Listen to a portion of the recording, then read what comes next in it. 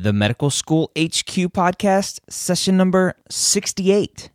What our community loves is people who go out and make the world a better place.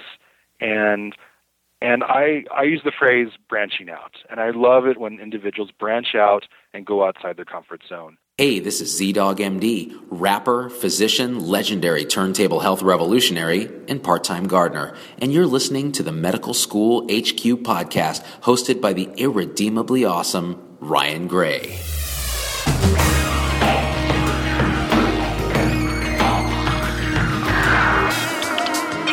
Welcome back. I am your host, Dr. Ryan Gray, and I believe that competition amongst your pre-med and medical student peers is detrimental to becoming a great physician. In this podcast, we show you how collaboration, hard work, and honesty are critical to becoming a superior physician in today's healthcare environment. Hey folks, before we get into it with our guest today, I want to let you know that this podcast is brought to you by freemcatgift.com. At freemcatgift.com, you can download a brand new 30-plus page report on the most important pieces of MCAT information that you need to know. Take your knowledge of the MCAT to the next level by going to freemcatgift.com and downloading the free report today. All right, in today's podcast, my guest is Dr. Benjamin Chan, Assistant Dean of Admissions at the University of Utah and attending physician at the University of Utah Neuropsychiatric Institute. Dr. Chan also hosts his own podcast titled Talking Admissions and Med Student Life, which you can find on iTunes. During this podcast, you will hear Dr. Chan share his thoughts on the changing landscape and trends of the medical school admissions process. We'll talk about non-traditional students and why requirements aren't standardized between all medical schools. We'll talk about all those topics and many, many more. Dr. Chan, thank you for taking some time to talk to us today. Can you share your story of how you chose to pursue medicine? Sure. Well, yeah, it's a good story. So, growing up, I just loved arguing with my parents. I took debate classes in high school. I was really had a really good experience on the debate team, and so I just naturally thought I was going to be a lawyer. So for the longest time, I thought I was going to be a lawyer. And then when I went to college, I took a bunch of political science classes, liked them but did not love them. And then I went on a 2-year Mormon mission, and I really enjoyed helping people. And I just kind of had this epiphanous moment that, you know what, I want to help people. So after I got back off my mission, I switched from pre-law to pre-med, kind of took all the necessary classes, got really involved in, all the different activities that pre-meds engage in, hospital translation. I was a resident assistant for my dorm. I was a tour guide. I did a bunch of environmental, issues, did tutoring. I went to college out at Stanford, California, so there's lots of opportunity to do these things. And then I started applying to medical school. And during the entire time I was in California, I maintained my Utah residency, which is incredibly important for those out there. Medical schools, we do not discriminate on the basis of race, gender, ethnicity, religion, politics, socioeconomic status, disability status, but we do discriminate based on state residency status. So I got into the University of Utah School of Medicine. So actually, this was my home. I grew up in Salt Lake City, so it was natural to just come back here. So I went to med school back here, had a great time, and I just thought, ever since I decided to switch to medicine, I was going to be a pediatrician. Kind of the same thing with like being a lawyer. I just I'm going to be a pediatrician. So during the first 2 years of med school, I was very gung-ho about pediatrics.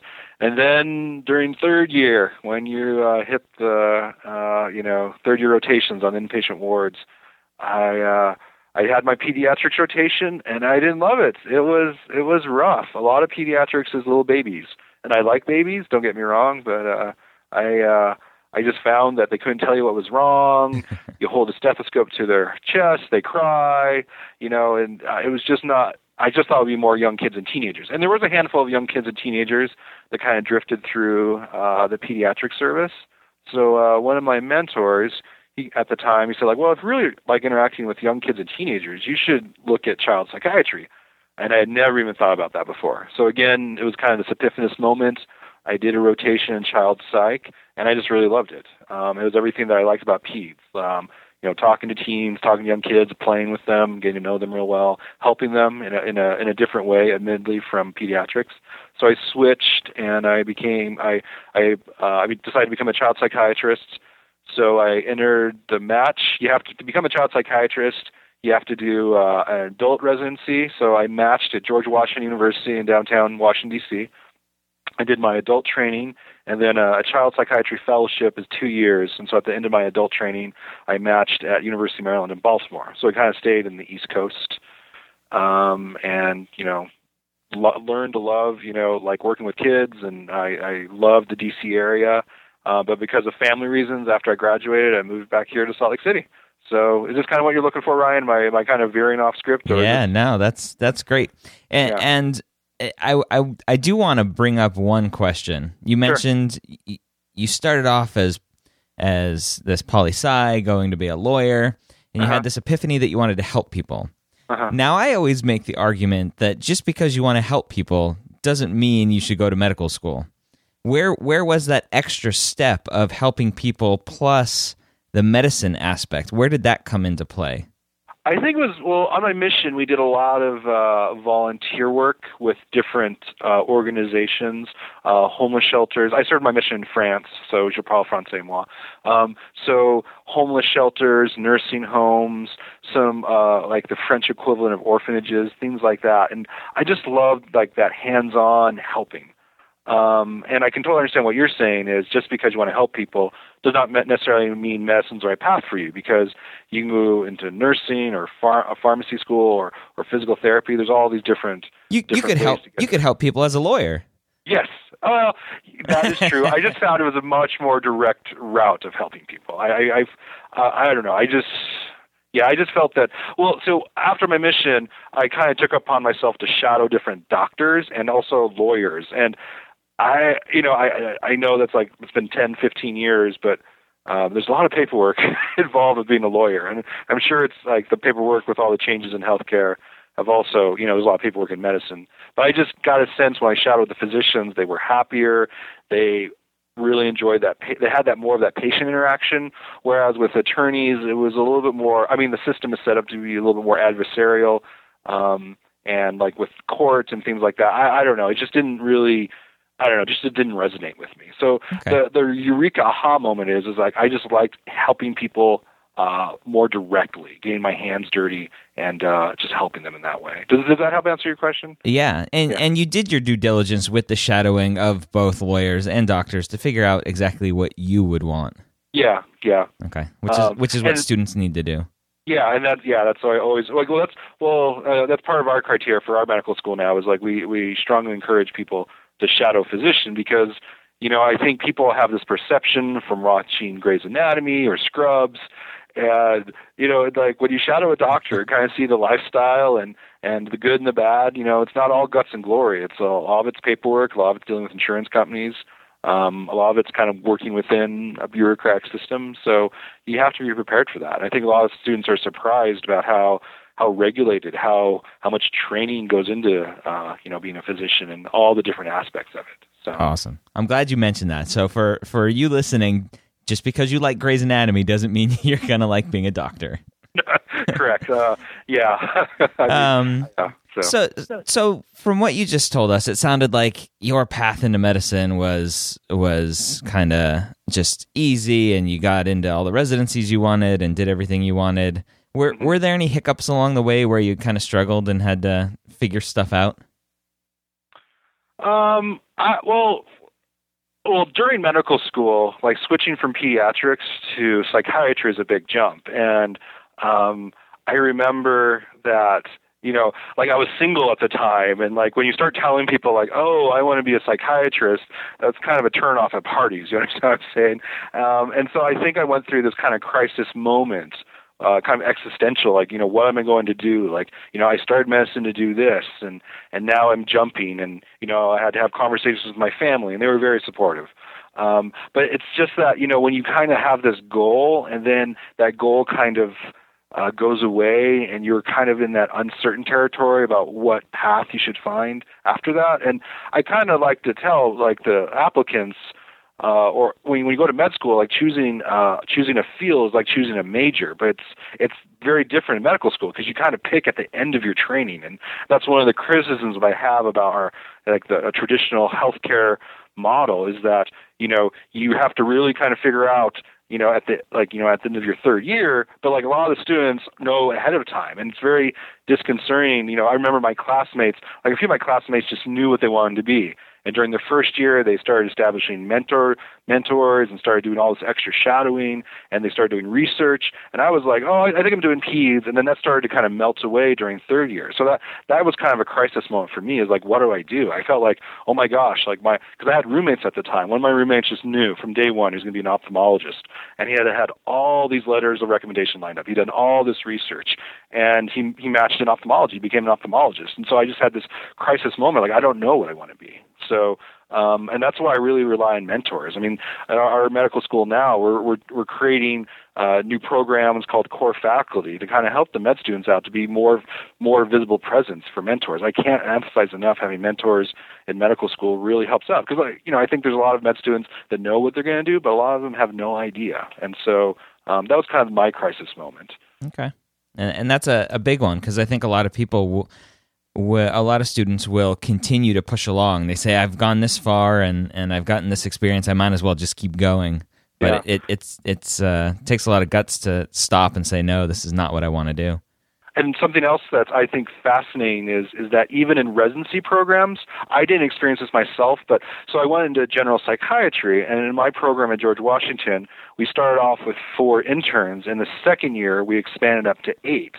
And where did those other 4 come from? They came from other residency programs. And so some of my classmates at that level became disillusioned after they picked a residency in OB-GYN or family practice, and they wanted to switch. And you talk about these crisis moments. I mean, you have to have those really uncomfortable conversations with your residency program director and say, you know what, even though I matched here and I said all those things on my interview day, I actually don't want to be a family practice doc. I want to try psychiatry. And it happens a lot more than I think medical students realize. We kind of view this match as the final absolute authority, and for many people it is. But there's a fair amount of switching that goes on with the residency programs as people try to figure out who they want to be and what kind of doctor they want to be. Yeah. Hopefully, it's not the norm, but it can happen. So, very true. A little while ago, you mentioned how at University of Utah you're kind of adding that requirement in almost of shadowing a physician to make sure that these applicants know what it's like to be a physician besides what they're watching on TV.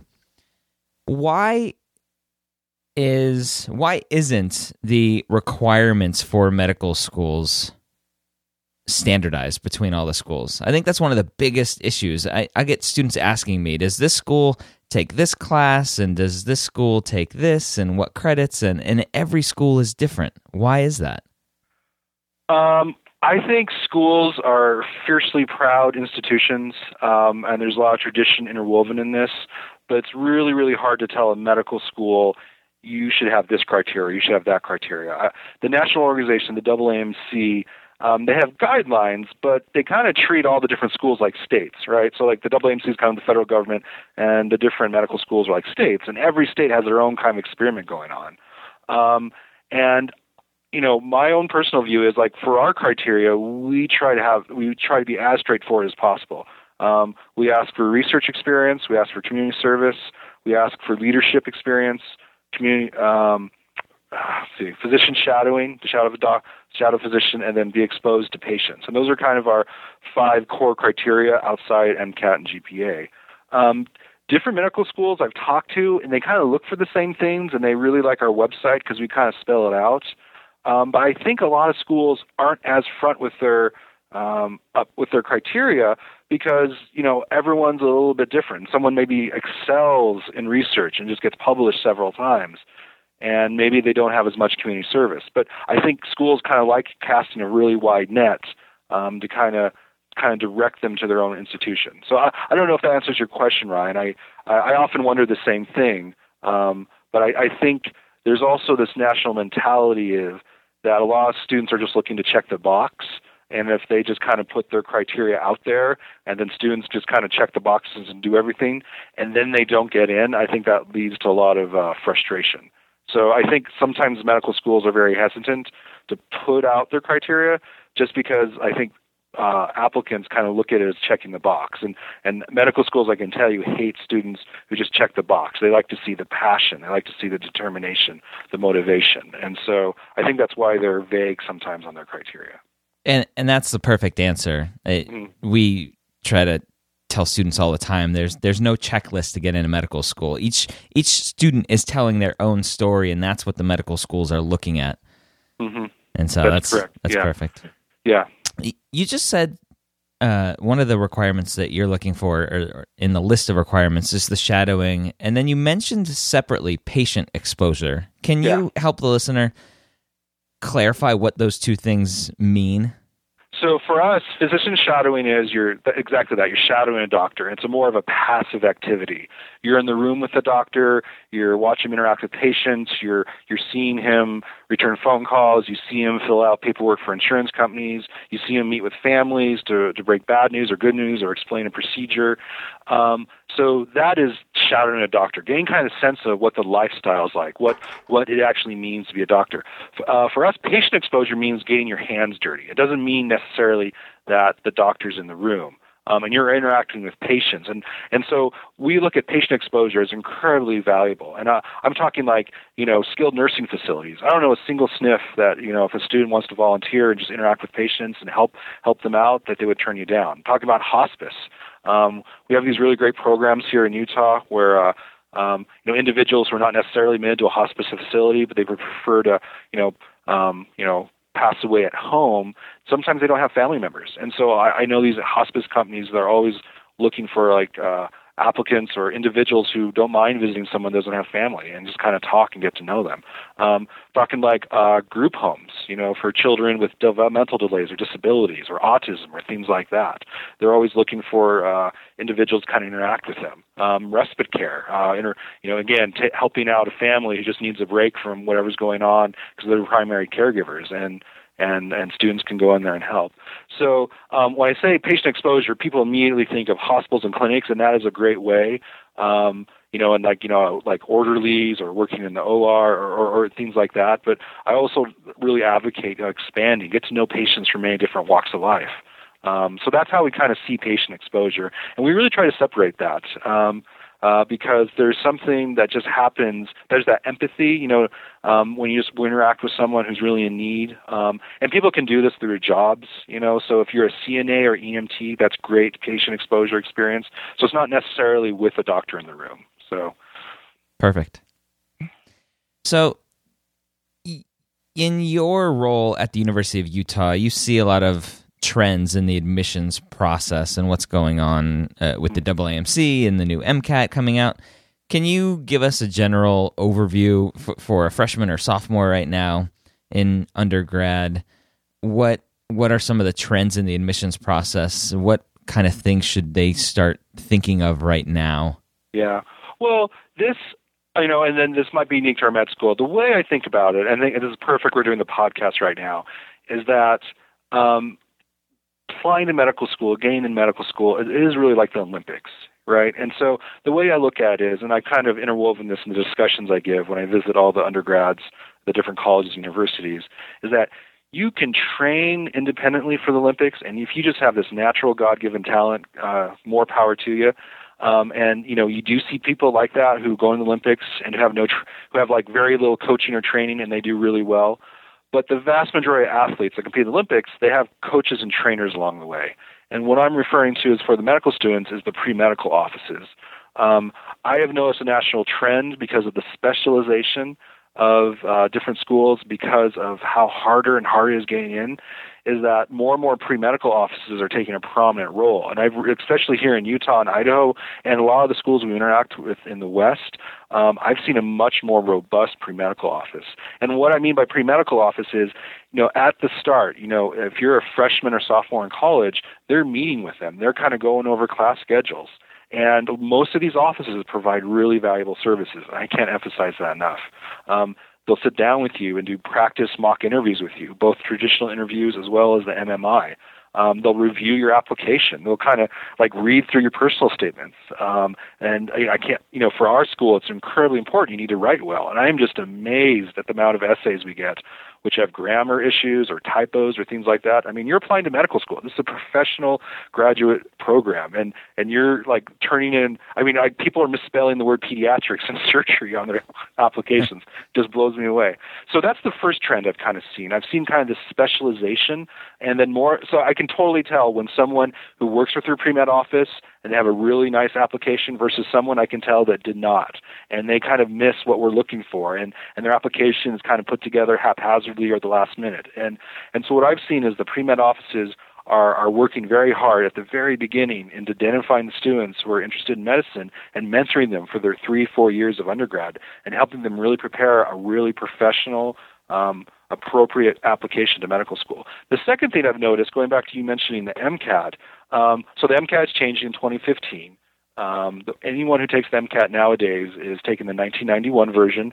They've already gotten rid of the writing sample. So again, that's why medical schools are putting more emphasis on the writing when you kind of apply to medical school. And so they're going to create a whole new section. And this new section is going to be focused more on behavioral sciences. And I'm talking like psychology, sociology, anthropology, things like that. And so I often get questions from applicants like, why are we testing? Why is this important? And the way I think about it is that in medicine, there are these core bedrock principles. No one should be smoking. We should all be taking our medications as prescribed. We should all be eating healthier or engaging in some type of exercise activity, right? So we know these to be true. The really hard part is helping your patients get to those points. And so in our medical school curriculum, as I'm sure at other medical schools, there's more and more emphasis on the behavioral sciences. How do you work with your patients developing a smoking cessation plan? How do you encourage them to exercise more and eat healthier? And so in individual doctor-patient appointments, there are these behavioral plans are being introduced. And as a physician, you're being required to kind of emphasize this more. So we're kind of testing this at the front end. And I think that's why there's a greater emphasis on the social sciences.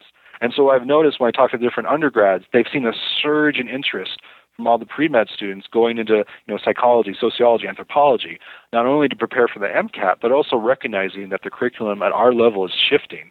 And they're going to be, just like they take like anatomy as an undergrad, it prepares them to take it as a medical student. Same thing with psychology, sociology, anthropology, things like that. So those are the two big trends I've seen, a greater emphasis on the behavioral sciences and more of a reliance, a robust growth in the pre-medical offices, at least out here in the West. Okay. With a lot of the changes in the economy here in the U.S., there seems to be a large influx of non-traditional students. How do you see non-traditional students fitting in with going back into medical school and training? And do you think they have a leg up on a traditional student? In certain cases, yes. I mean, it's funny you asked that question, Ryan. So I'm out here at the University of Utah. I would say we're kind of the land of non-traditional students. The average age of our matriculating student is about usually a year to year and a half older than across the nation.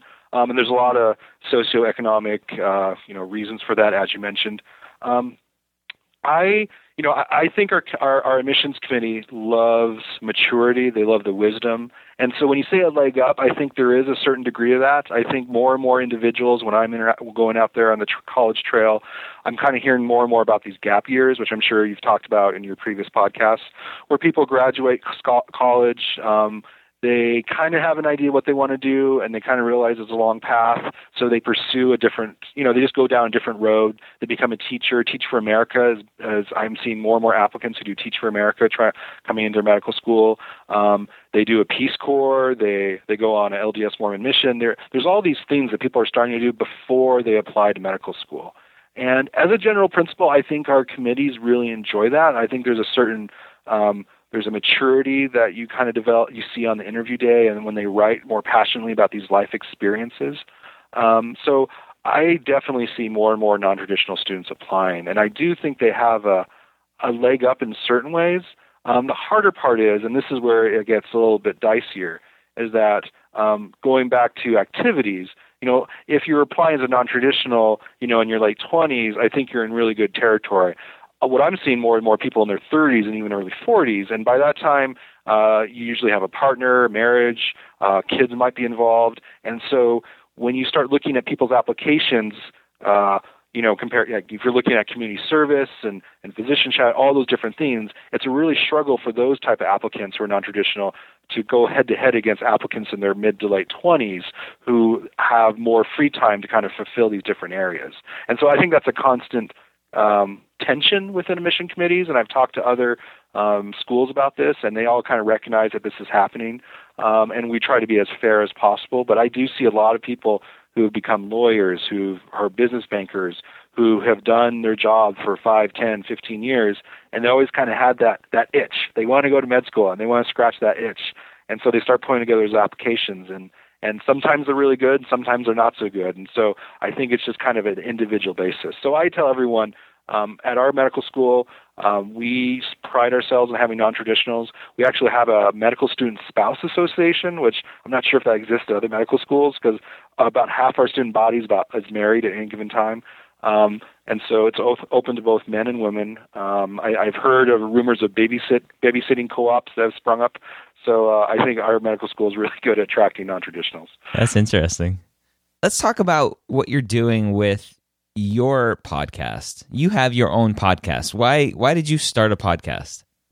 Well, so the question is, why did I start my own podcast? I've noticed, there's just this craving for information. And then when I would go visit, so every year I go out and visit all the local colleges in Utah and most in Idaho, all right? And then, so I would do a presentation, and I would do my best to answer all their questions, but inevitably there's always questions I don't get to or I don't think of. And when my presentation would end, I would have 20, 30 people deep would just wait in line to talk to me. And sometimes I would get the same question again and again. And a lot of times it's why should I choose the U? Or what about this situation? What about that situation? And there is just this craving for knowledge. And I thought, you know what? I like podcasts. I'm a big NPR fan. I love listening to podcasts. I have some sports podcasts I like. And going back to our curriculum, we actually podcast all our lectures. So this kind of way of learning I know is out there.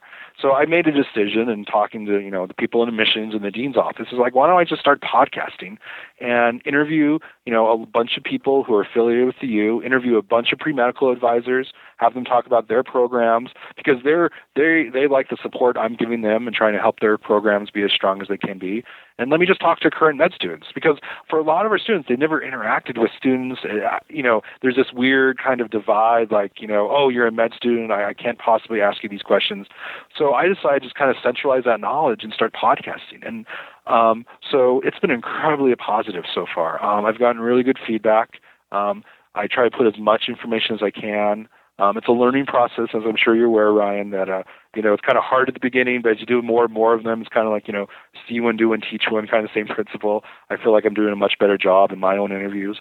But for me, it's just providing information, because what aches my heart is that there are people out there that are interested in medical school that maybe don't work with their pre-med office, or they go to a college university, in the Midwest or the East Coast, who doesn't really have an affiliation with us or doesn't really know us that well. And they are unsure of the process, and they're unsure of what we look for or who we are. So why my heart aches is because I want to give the exact same information to them as someone who I did a presentation to at a local college here. So that was kind of the genesis of that. I just want to provide equal information to everyone. And to me, it's been an incredible learning tool too, because I've learned so much about our curriculum, our hospital, different people's lives. I mean, I interviewed, I'm trying to interview some of the lesser known residency programs like PMNR, physical medicine rehab. I remember during my med school days, what's this PMNR thing? I learned about that very late in the process. And so I'm trying to provide information. So my target audiences are pre-medical students, obviously.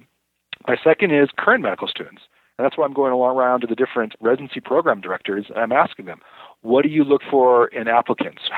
What can applicants come and rotate? Do you look favorably if someone rotates in our hospital on your service and things like that? Because a lot of students come to me, it's oh, Dr. Chan, thank you so much for doing that podcast about ophthalmology. I want to be an ophthalmologist, and I didn't realize that I need to start doing X, Y, and Z. So I use it as an educational tool just to kind of have a consistent and clear message to all the people that listen. So is that the same reason why you started, Ryan? I know you've been doing it for a little bit longer. It is, yeah. It sounds like we have pretty much the same mission. So it started very similar.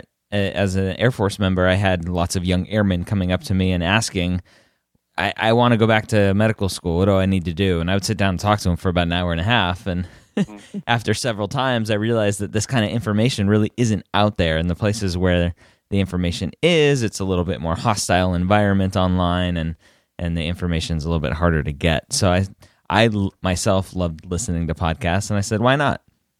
And 66 weeks later, we're here. Yeah, and I appreciate you reaching out to me. I would love, once we have the technological capabilities on our end, I would love to have you on our podcast and just talk about your experiences, because your experience with the military, the Air Force, is not uncommon out here. I mean, Utah has a very strong history of being very dedicated to the armed forces. So I'm getting more and more questions from applicants, especially looking how I love the question, Dr. Chan, med school is really expensive. Is it worth it to join the armed forces? And then I start getting into the weeds. I'm not really sure, the difference between, USIS versus ROTC and all that stuff. And so I would love to have you on our podcast. That'd be great.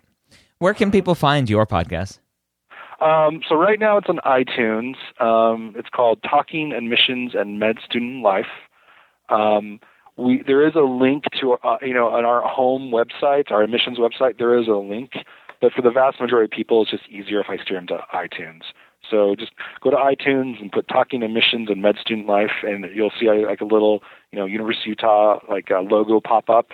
And that's me. So just click on it, and then you can subscribe to it. And my goal is to do, try to get a new one once a week, and we've been kind of maintaining that for now. And yeah, it's really been a positive experience. What has been your favorite episode? My favorite episode, and I'm still kind of learning how to do this, when, people think being medicine, if you're a doctor, you're very busy and you have all this stuff going on, which is true. But I like it when we kind of go off on tangents and kind of talk about fun stuff, and people can realize how much fun it is to be a doctor, and how much, how interacting with your colleagues or all these different people is just so enlightening and just so much fun. And so I think my favorite episodes is when I think, all right, we're going to talk about X, Y, and Z, but then the discussion really gets going, and then we talk about, A, B, and C. And then we kind of learn things about each other, and then I can share that kind of discussion with others. And so I'm trying to, I'm trying to move away from a question and answer format, which I think that's important to have some guidelines, but moving to more of just having a fun discussion about life and how being a doctor impacts that and what it means to be a physician nowadays. And so those are my favorite ones. I love interviewing our own medical students too, because, I have my own particular view of the curriculum, sitting in the dean's office, but then when I talk to the med students, they kind of fill me in on these other things. And I just love talking about that because they're experiencing it firsthand. So I would think generally my favorite ones are when we go off on tangents. And at any time I talk to the med students, it's really fun. I mean, I did a podcast with one of our third years named Kyle, and apparently it came out in the middle of the discussion that he's known as the fashion guru of his class. So we just started talking male fashion, and I just learned a whole bunch from him. I love that. So, and then we kind of went okay, so when you wear scrubs, this is the official protocol, it's all right, when you're in a different hospital, you can't wear the blue scrubs where you're supposed to be wearing green scrubs, and you can't mix up the tops and the bottoms. You're going to get in trouble as a med student if you pull that off. So we just kind of started talking about the general rules of wearing scrubs, and it was just a really good discussion. That's awesome. That sounds like fun. So for all of you listening to my podcast, go listen to Dr. Chan's podcast. You'll get a lot of great information. Is it more dedicated towards the University of Utah, or are you looking to kind of reach out and do more broad information as well? I would say half and half. I would say half the podcasts are more definitely geared to University of Utah, but the other half I think would apply to anyone. That's why I'm getting really enthusiastic responses from the different residency program directors, because we get a lot of students who come to our med school for fourth-year electives or who are applying to our residency programs. So we're drawing them from all across the nation. And so, I think it's a service primarily for students in Utah. They kind of know me, but I have no problems going outside Utah. So I would say about half the podcasts are more Utah-centric, and the other half are just more just for anyone. All right. Can we wrap up with some advice to a pre-med student out there who's dying to go to medical school, but maybe started off their pre-med path a little bit rocky and is questioning whether or not they can get in and what they should be doing?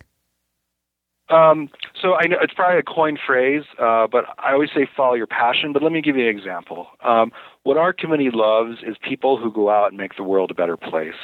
And I use the phrase branching out, and I love it when individuals branch out and go outside their comfort zone. So what our community loves to see is, making the world a better place, start volunteering at a homeless shelter, a hospice, or some entity, and then sticking with that. And then as you get more experience and the people who you work with see that leadership within you, they see what a great person you are starting to give them more responsibility within an organization. So our committee loves it when people go outside their comfort zone, they go do something that they're a little unsure of. Because when you think about, during our training, right, I mean, I can't remember how many times I was placed outside my comfort zone and I had this personal growth. I had this insight, I was really anxious and then I did this, it wasn't so bad, and now I'm really thriving in it. And our committee loves that. And so going outside your comfort zone, engaging in an activity, making the world a better place, and then branching out, kind of accept that responsibility, kind of grow an organization. So, let me give you an example, like Habitat for Humanity. More and more people, I have no idea how to build a home, but more and more people are doing Habitat for Humanity, kind of building homes in the community, and then they kind of realize, wow, this is kind of fun. I like this. And then I've seen people who've gotten into our medical school that they get this bug. I like building homes. This is awesome. And then family, when you get to see the family move in, that's great. And then Habitat for Humanity sees this leadership. Okay, this person's really good. We're going to make them a foreman or a role person. And then they decide to, send them to a different area of the country, or maybe to Central South America to do the same thing. And then we can kind of see that growth as they branch out. And, they got sent down to Mexico to help build houses. And then they got in contact with this school. And the school kind of needed help with supplies or something like that. And we see this person branching out from that original activity. And we just love that. So anyone who's thinking about wanting to go to med school, it's not about checking the boxes. It's about making the world a better place, showing us what you can do. And we see that skill of branching out being perfect for a doctor. And that's what we kind of expect our physicians to do. All right, folks. That, again, was Dr. Chan from the University of Utah, Assistant Dean of Admissions, and, by the way, host of Talking Admissions and Med Student Life. Go find his podcast. It's on iTunes. I give you my blessing to go listen to it and subscribe to it. There is a ton of information out there that he is delivering, and he's got a lot of great guests for you to hear from. So, Talking Admissions and Med Student Life in iTunes. Go listen to it. Find us on Twitter. We're at Medical School HQ. If you haven't done so yet, we would love for you to go to medicalschoolhq.net/iTunes and leave us an honest rating and review. It only takes a minute and helps us immensely in iTunes. You can also do the same if you listen through Stitcher through Stitcher. You can leave us a rating and review there as well. If you have any questions for Dr. Chan, have any comments on today's show, go to medicalschoolhq.net/68 as in episode 68 and leave us a comment there.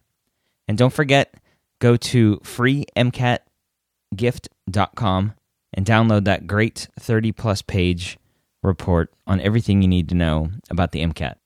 I truly hope that you got a lot of great information out of today's podcast.